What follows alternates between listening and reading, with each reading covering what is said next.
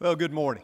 Thank you so much for being here. This is the last installment in our series, 7 Ups for a Better Life. We're looking at lifting up this morning. Next week, we will begin a series that will be for the month of December, setting us up for this time of year where we honor and remember the birth of Jesus Christ. Our world, around us is observant of that, and so we're going to redeem that, and we're going to talk about the birth of Jesus and what that means for us as Christians in a series we call Manger Things. So hopefully you'll tune in for that and be with us for that. This morning, though, we're finishing up our series on 7 Ups for a Better Life. I hope that you felt like that these ups have helped you to some degree, maybe encouraged and edified you, and hopefully this one this morning that we're talking about will be one that we all apply to our lives so that we can lift each other up, because we all need that, right? How many of you remember Carrie Strug? Is that a name that you remember? She's a young lady that was part of the Magnificent Seven, which was the U.S. gymnastics team that won gold at the 1996 Olympics. Heading into the final rotation, the U.S. team had a dominant lead over the Russians, but the Russians were not mathematically eliminated, not just yet, because if the United States team didn't perform well on vault, then it was possible that the Russians could overtake them and win the gold medal. And especially when you consider that on that final event, the vault, none of the U.S. gymnasts actually landed one. One of them fell twice. And so it was up to Carrie Strug to make certain that she scored and scored fairly high so that she could assure victory for her team. And so she steps up to the runway, she races down the runway, she does her flips and her turns and her twists and all that, and she lands awkwardly and hurts her ankle pretty badly to the point that she could barely walk. Now, she's hurt, she's limping, and she looks over at her coach, Bella Caroli, and she asks the question, she says, "Do we need this?" And he looks at her and he says, "Yes, Carrie, we need this for gold. We need you one more time." And so she steps up to the runway again. She races with all her might. She does her flips and her turns, and she lands. Even on that hurt ankle, she lands firmly. She salutes, and then she collapses. If you remember, she was carried off the floor, but her score of 9.7 was more than enough to assure victory for the United States. And afterwards, she was asked the question, what motivated you? What got you through? What helped you to block out the pain and compete in that moment? And she said this. She said, "I kept my eye on the coach. Instead of focusing on the pain, I focused on the prize." There's some wisdom in that for us, isn't there? Because I think that is all of us. We all go through pain. But if we keep our eyes fixed on the coach and the prize, that's what's going to get us through.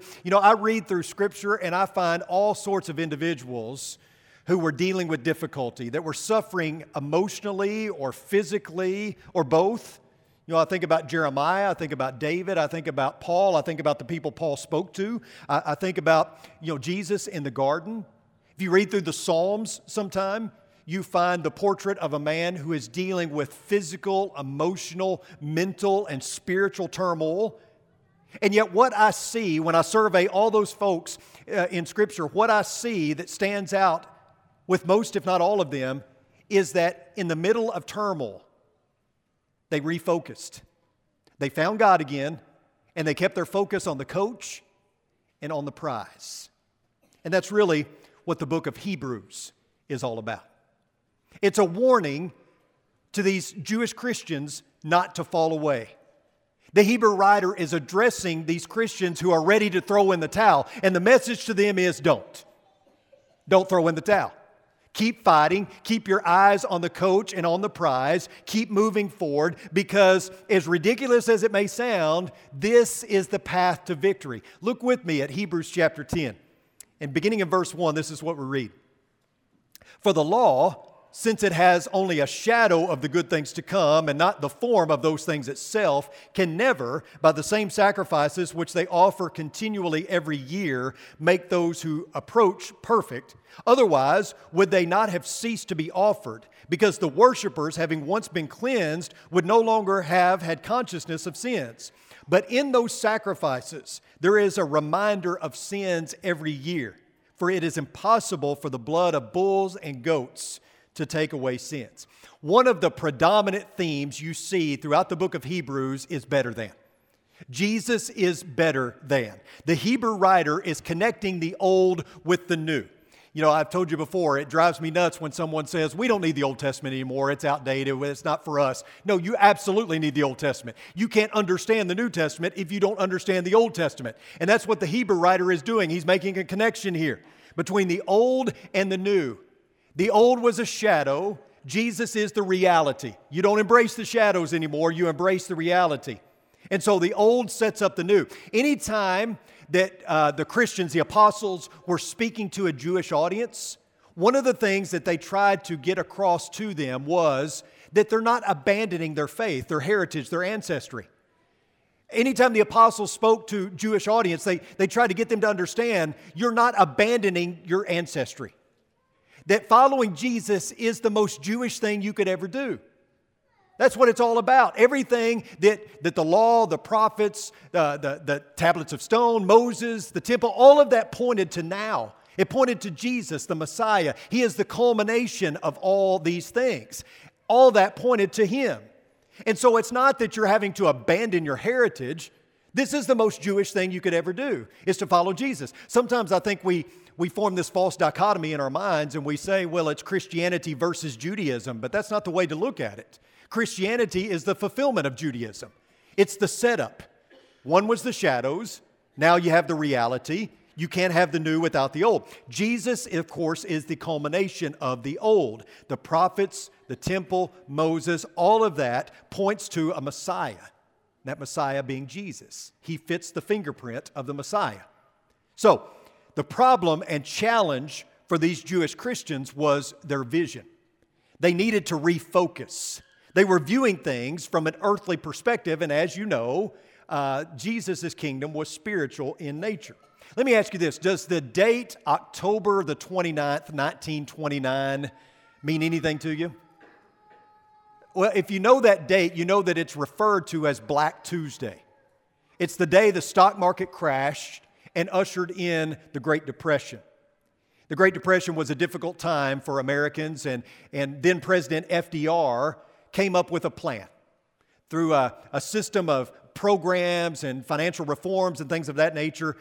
He tried to bring the country out of that Great Depression. It was called the New Deal. Well, Jesus brings us out of the Great Depression with a new deal. I should say God brings us out of that dark time with a new deal, a Messiah, Jesus Christ. That is the new deal for us, the new covenant as we call it. And there are many living in a deep depression, a dark time, and Jesus, of course, is the answer. God gave us a new deal and a new lease on life. Let's keep reading. Verse 9 and following. Then He said, "Behold, I have come to do your will." He takes away the first in order to establish the second. By this will, we have been sanctified through the offering of the body of Jesus Christ once for all time. Every priest stands daily administering and offering time after time the same sacrifices which can never take away sins. But He, having offered one sacrifice for sins for all time, sat down at the right hand of God, waiting from that time onward until His enemies are made a footstool for His feet. For by one offering He has perfected for all time those who are sanctified. And the Holy Spirit also testifies to us. For after saying, "This is the covenant which I will make with them after those days, declares the Lord, I will put my laws upon their hearts and write them on their mind." He then says, "And their sins and their lawless deeds I will no longer remember." Now, where there is forgiveness of these things, an offering for sin is no longer required. I want you to look at that statement where it says, He sat down at the right hand of God. Jesus sat down. Why is that significant? Well, there were no chairs in the temple. Priests didn't sit down. They could never sit down because their work was never done. They had to constantly be offering sacrifices. There was no one time for all sacrifice until Jesus came. Jesus can now sit.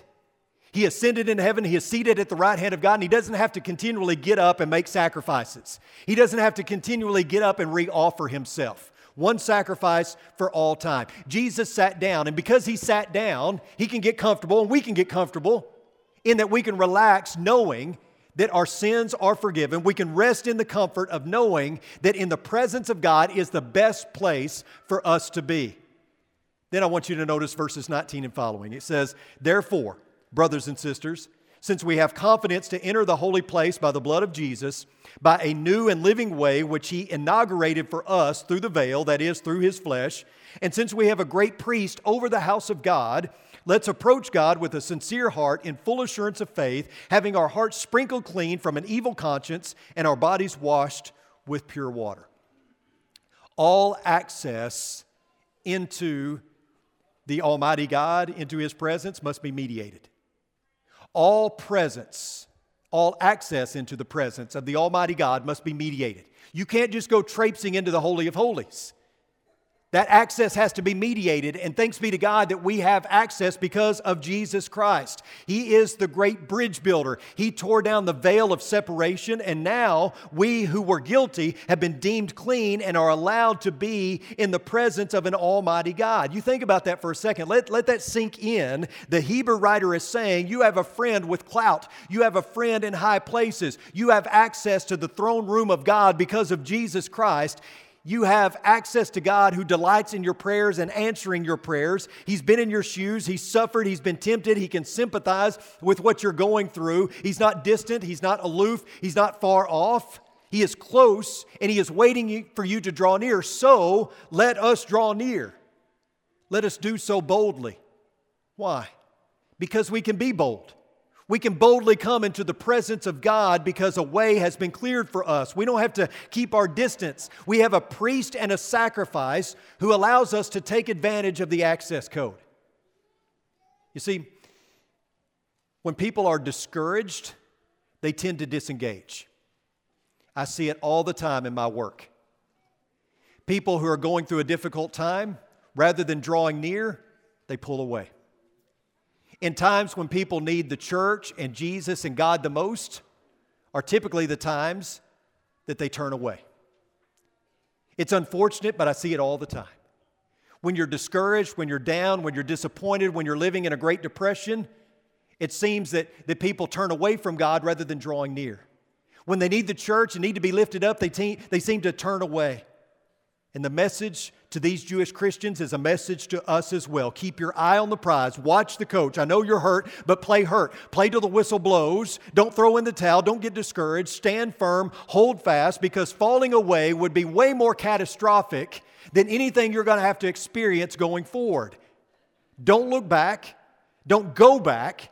Instead, notice what comes next. Let us hold firmly to the confession of our hope without wavering. For He who promised is faithful. Now, I do recognize that there's a problem in all this. You know it. I know it. We know that God has promised us victory over sin and death. We know that God has promised that He will lift the curse. We know that God is faithful to all of His promises. That's not the problem. We know that whatever God said, we can take to the bank. He's going to make good on His promise. That's not the problem. The problem is that there's a gap. There's a gap between God's promise and God's fulfillment of that promise. That's the problem. And life lived in the gap is not always easy.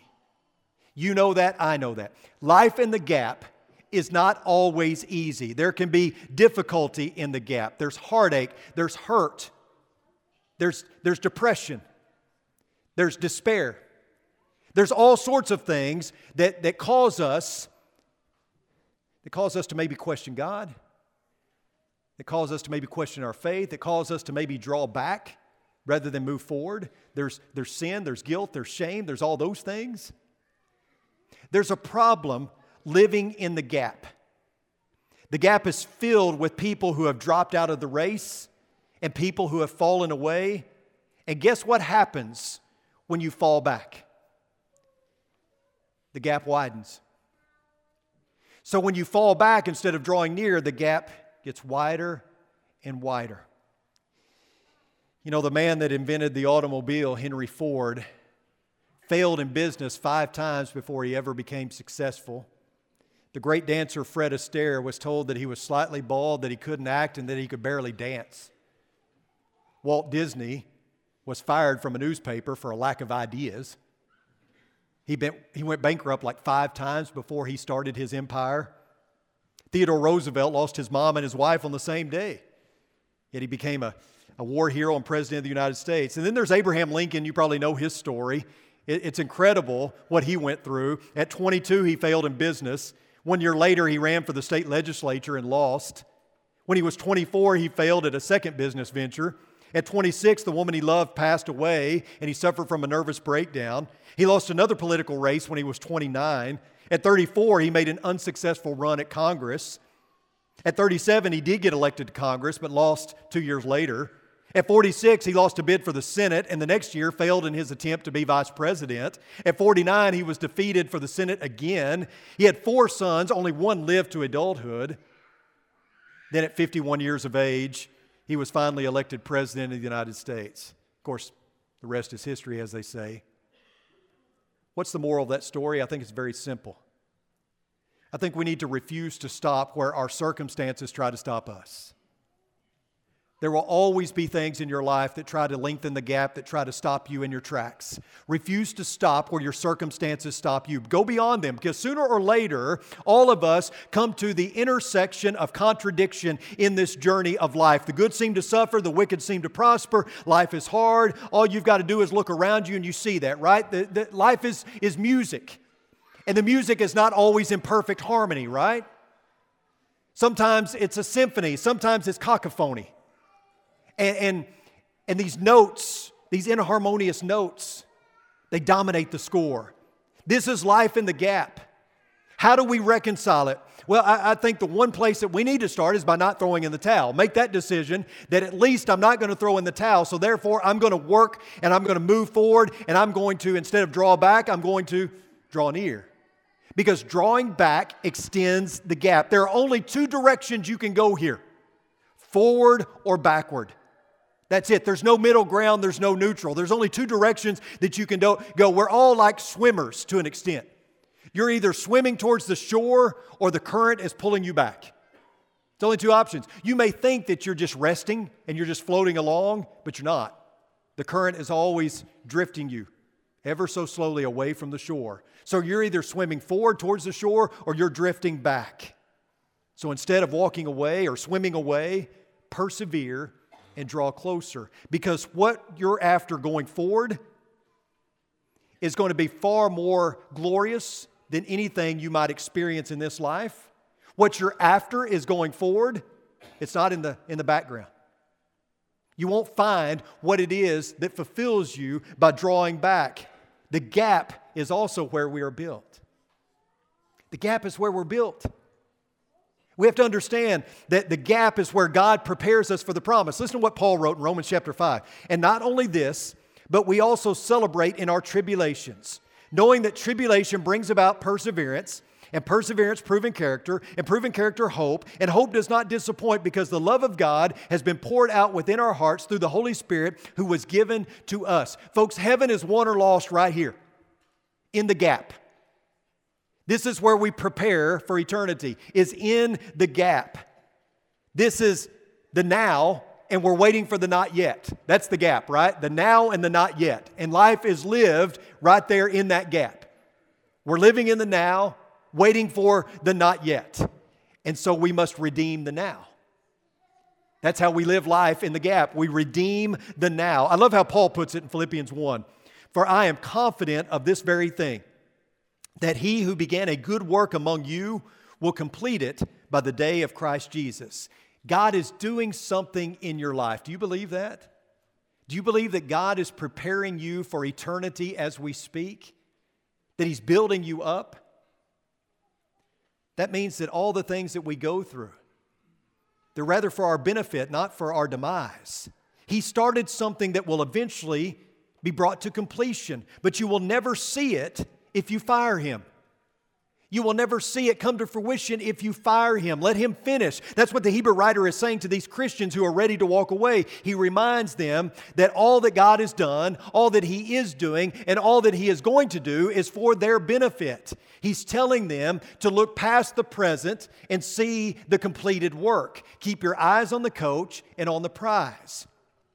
And then in Hebrews 12, he says, therefore, since we also have such a great cloud of witnesses surrounding us, let's rid ourselves of every obstacle and the sin which so easily entangles us. And let's run with endurance the race that is set before us, looking only at Jesus, the originator and perfecter of the faith, who for the joy set before him endured the cross, despising the shame, and has sat down at the right hand of the throne of God. You know what that tells me? Keep your eye on the coach. Keep your eye on the prize. Just keep moving forward. Now, look at verses 24 and 25 of Hebrews 10. All of that set up to get here. And let us consider how to stimulate one another to love and good deeds, not forsaking our own assembling together as is the habit of some, but encouraging one another, and all the more as you see the day drawing near. This is where the lifting up comes in. But we often miss it because verse 25 is our proof text for what? For being at church. So anytime someone misses church, well, Hebrews 10:25, don't forsake the assembly. But understand that forsaking here has to do with abandonment or desertion. So someone who misses church on occasion, they're not abandoning. They're not forsaking. That's not the context of the Hebrew writer's words here. Is it important for us to be together as a church family? No doubt. And there's plenty of other passages besides this one that show that. Yes, we need to be together, especially if we're going to encourage and lift one another up. You've got to be together to do that. So I'm not diminishing our being together. But we often just zero in on verse 25 and make that our proof text for not missing church. You know, look, if I miss supper with my family, I don't like that. I don't want to miss supper with my family. I want to be able to sit down with them and eat supper. But I didn't forsake my family. I didn't abandon my family that night that I couldn't be home for supper. So understand the context of what is being said here. The Hebrew writer is not saying so much that, hey, you don't need to miss church on Sunday or Wednesday. What he's saying is, you're about to walk away from this. You're about to walk away from not only the church, but from God and your faith. Don't do that. Don't abandon your faith. Don't abandon the church. Instead, this is a time where you need the church and you need God more than ever. You're being persecuted. Hold firm. Be steadfast. Come together. And when you come together, here's the purpose: to encourage one another, and all the more as you see the day drawing near. Instead of putting all the emphasis on church attendance here, let's emphasize what the author intended to emphasize, which is not only the need to be together, but the reason for why we need to be together. Part of the church's job, in fact, one of the primary jobs of the church, is to lift up those who are in the gap. To build up those who are in the gap. That's the job of every single one of us here, isn't it? Every single one of you is either an encourager or an encouragee. It just kind of depends on where you're at in life. But all of us play that one of those two roles, right? We're either an encourager or an encouragee. Life is tough in the gap. And therefore, one of the duties of the church is to be a place of lifting up. In other words, we're all lifter-uppers. Every church member is a lifter-upper. We are to stimulate and provide stimulation. And this isn't just the preacher's job. This isn't just, pulpit to pew. This is pew to pew. This is a responsibility of every single one of us. The word stimulate here is rather interesting. It's a word in the Greek that is applied to a fit or a seizure. In this context, it refers to a strong urging of others toward the goal of producing more love for one another and good works of service. The meaning of this expression in the Hebrew is provocation toward a good end. Steadfastness is achieved through the activities that are promoted by us coming together, assembling together with one another. The word for assembling here is a Greek word that's rather hard to pronounce. I should have put it up here and let you try it. It's episuagage, which means coming together in a meeting. Christians are to meet together, to encourage one another, to lift one another up. How could the early Christians encourage and strengthen one another if they weren't meeting together? If they weren't going to come together? They had to meet in order to carry out this exhortation. Edifying, encouraging, are essential purposes of the assembly. Paul said that in 1 Corinthians chapter 14. So to forsake the assembly is to forsake the things that foster faithfulness and steadfastness. And not only that, by abandoning the assembly, these early Christians were forfeiting the opportunity to receive encouragement that they so desperately needed as well. The assembly was to be a place of refuge, a place where like-minded people of God could come together and bridge the gap. Because that's what we are as New Testament Christians as well. We are bridge builders. We bridge the gap between the now and not yet. We help those who are living in the gap, people like us. All of us, really. Because life is tough in the gap. And we're all bridge builders because we're all limping disciples, aren't we? Every single one of us. At some point, we're all going to need lifting up. So here's what I want you to do. As you go throughout your week, as you say your daily prayers, I want you to add this prayer to your daily prayers, please. This prayer right here. Lord, show me who you want me to lift up. There are some of you sitting in this auditorium that have been through a difficult time recently. You have found that life in the gap is in no way easy. You can really help somebody that is dealing with difficulty right now. I've always said it, converted sinners make the best preachers too, right? All of us have a job, we have an exhortation, we have a responsibility to be lifter-uppers. And those of you who have been through a difficult ordeal, who better than you to help someone get through it? And you may say to yourself, well, I don't know, I hadn't gotten through it yet. Well, then maybe you can just be an ear. Maybe you just listen. Maybe you can just provide a shoulder to cry on. You don't have to get all theological and spiritual. Just be there for somebody. Pray this prayer, Lord, show me who you want me to lift up. And then go look, because I guarantee you God is putting somebody in your life that you can lift up. I guarantee you He's going to answer this prayer. My guess is you already have somebody in your life that you can lift up. And if you don't know who it is, come see me, because we have a whole prayer list in the bulletin that I can show you. Plenty of opportunities. Pray, God, show me someone to lift up, and then go find someone to lift up. There was a little boy who wanted to try out for the school play. And so he went to auditions, and his mother waited in the car for him. She waited nervously because she knew her son didn't have much talent. He couldn't sing, he couldn't dance, he couldn't act, so she was a little worried for him. After 45 minutes, he comes out of the school bounding on air, smiling. He jumps in the car, and Mom, a little surprised, says, well, how did it go? And he said, Mom, it was great. I have been chosen to clap and cheer. And so have you. That's your job. You have been chosen to clap and cheer. And every single one of us needs a cheerleader. So, if we can encourage you this morning, if we can pray with you, if we can study the Bible with you, maybe you're ready to begin a daily walk with God, you want to put on Christ in baptism, whatever your need is this morning, be lifted up and come as we stand and as we sing.